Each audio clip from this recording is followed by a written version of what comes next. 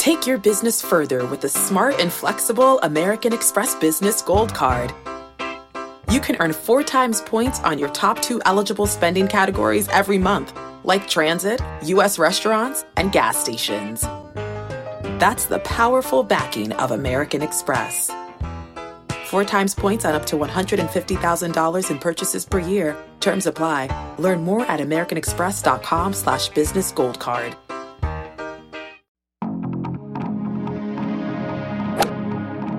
Freaking first cut. Golly. Welcome to the First Cut Podcast. I'm Rick Gaiman, and this is your Saturday recap for this week's WGC Dell Technologies match play. And joining me to break it all down, it's the coach. What up, coach? I feel like an idiot every time we get to this Saturday every year. I feel like I'm a genius, and every year, just like in my basketball bracket, Rick, I look back and go, how could I have not picked Victor Perez to go to the Final Four? Come on. We went from 16 to 4 on Saturday. The final names, which we'll talk about in a second, are Victor Perez, Matt Kuchar, Billy Horschel, and Scotty Scheffler, coach, just as everybody expected them to be. It's so crazy because when we went over our brackets on Tuesday on the mega pre-show, I mean, we all were convinced that everything we had, here's the reason. I was convinced this was going to be a chalk year. And then you watch the JTs, the Brysons, the Dustin Johnsons come out and either not motivated, either not focused, or just didn't have their games. Whatever the reason, they don't advance. And it's unbelievable to me how every single year, and you love to use the word chaos, that's exactly what it is, how it always plays out this way. I just don't get it. Well, we had a few more big names bite the dust on Saturday. We'll start with Jordan Spieth in the round of 16, falling to Matt Kuchar, 1 down. And Spieth played well, coach. He will rue the 16th hole. It's a par 5. He kind of let Matt Kuchar off the hook, and now he is out of the WGC match play. And it's Kuchar who is continuing his run all the way into the Final Four. A couple of things on that matchup. First of all, he's got to be looking back right now, kicking himself over that 16th hole. With that being said, you got to give Kuchar credit for figuring out some way to par that par 5 because they looked for his ball I thought it was for over 3 minutes, but that's neither here nor there. And I'll give Spieth credit. He went back and helped. But then if you're Spieth, you have got to birdie that hole to go 1 up. And there were several times this week that Spieth let guys off the hook, and he's going to be kicking himself this time. And I don't know about you, Rick, but for some reason, whenever Matt Kuchar wins something, and I know he's a hell of a nice guy, and he's been great to me. I have nothing against him. I actually like him. But from a competitive standpoint, when he does that big smile, like the putt he made to close out Brian Harman, you're like, oh, my God. You just want to go up and slap the smile right off of his face, even though he's being legitimately a good guy. But when you go ahead, you don't want somebody to smile on your face and then drop putts on your head like he did this entire week. It just drives me bananas. Yeah, I could see that. That could rub a lot of people the wrong way. We also lost Jon Rahm, this time in the quarterfinals. That's the round of 8. He falls to Scotty Scheffler, coach.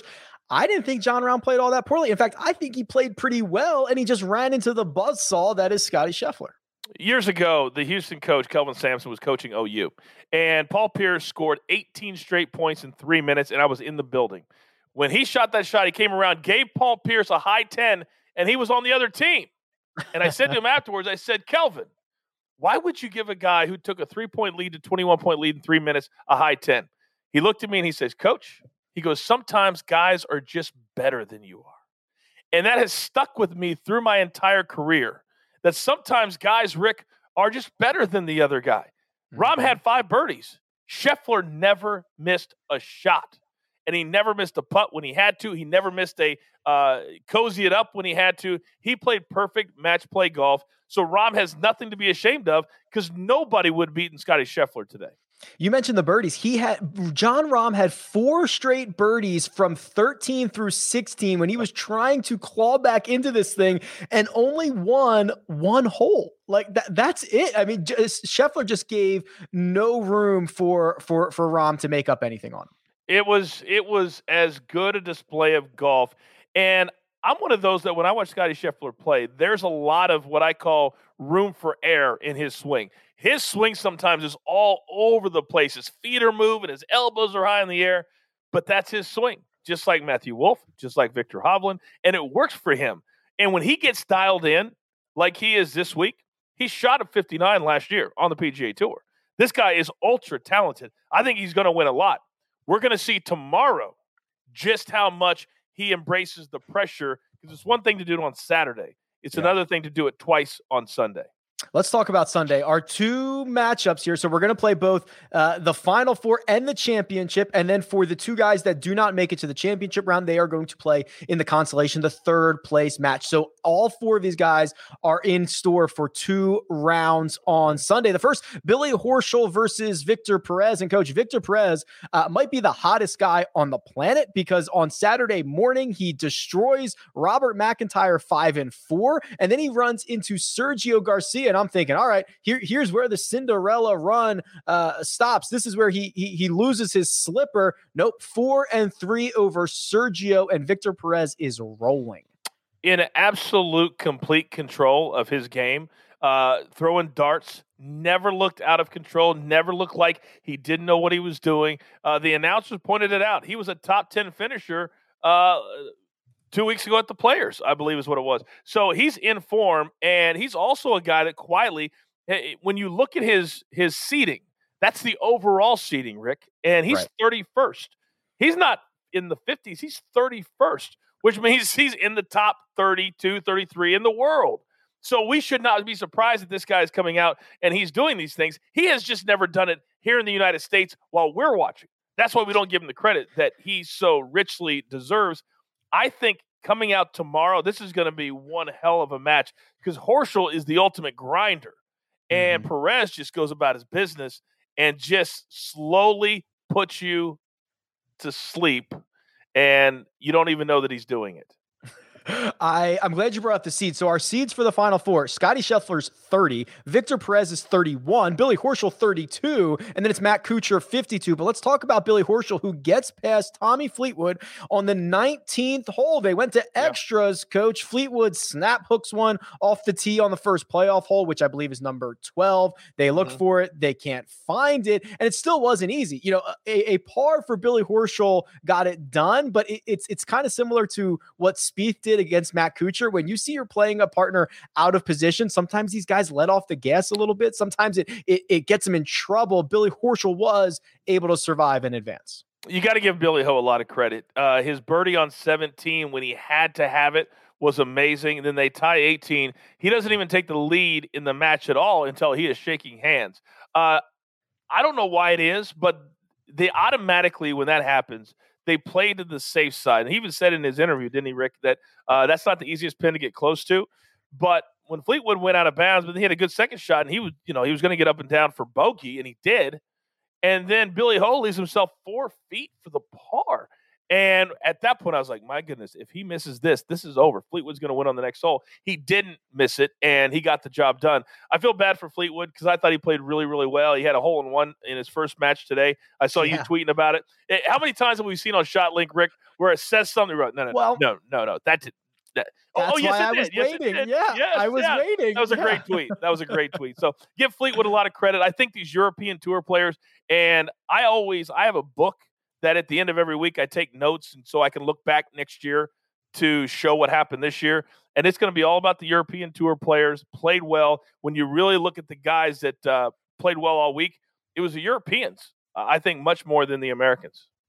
Yeah, quick side note. I felt bad for Dylan Fratelli this morning. Let's see. Tommy Fleetwood was 1, 2, 3, 4, 5 under through his first 6, including an ace, Coach. It was just like, wake up in the morning on a Saturday and get smacked around by Tommy Fleetwood, and before you know it, you're 3 down. Not great. Our other matchup is going to be Scotty Scheffler versus Matt Kuchar. Kuchar looking for, I don't want to say a little revenge because Kevin Kisner isn't here, but he finished runner-up the last time we played this in 2019. So he's back at it again. I don't know what it is about match play, Coach, because Kuchar has not been playing well, but here we go again. He is just finding a way to get it done and advance.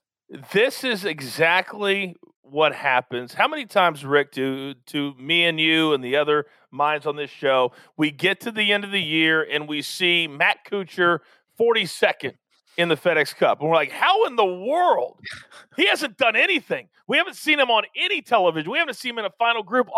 Oh yeah. He made it to the finals of the match play, but because on Sunday there's only 4 dudes playing, most people are watching something else, like March Madness tomorrow. So this is the weeks that we forget. These are the weeks that you get all of these FedEx Cup points, that you get extra FedEx Cup points. Look what happened with Brian Harman. So yes, he's been bad. Let's just be honest, bad. Yeah. But when it comes to this golf course, he loves it. He's playing great. Got to give credit where credit's due.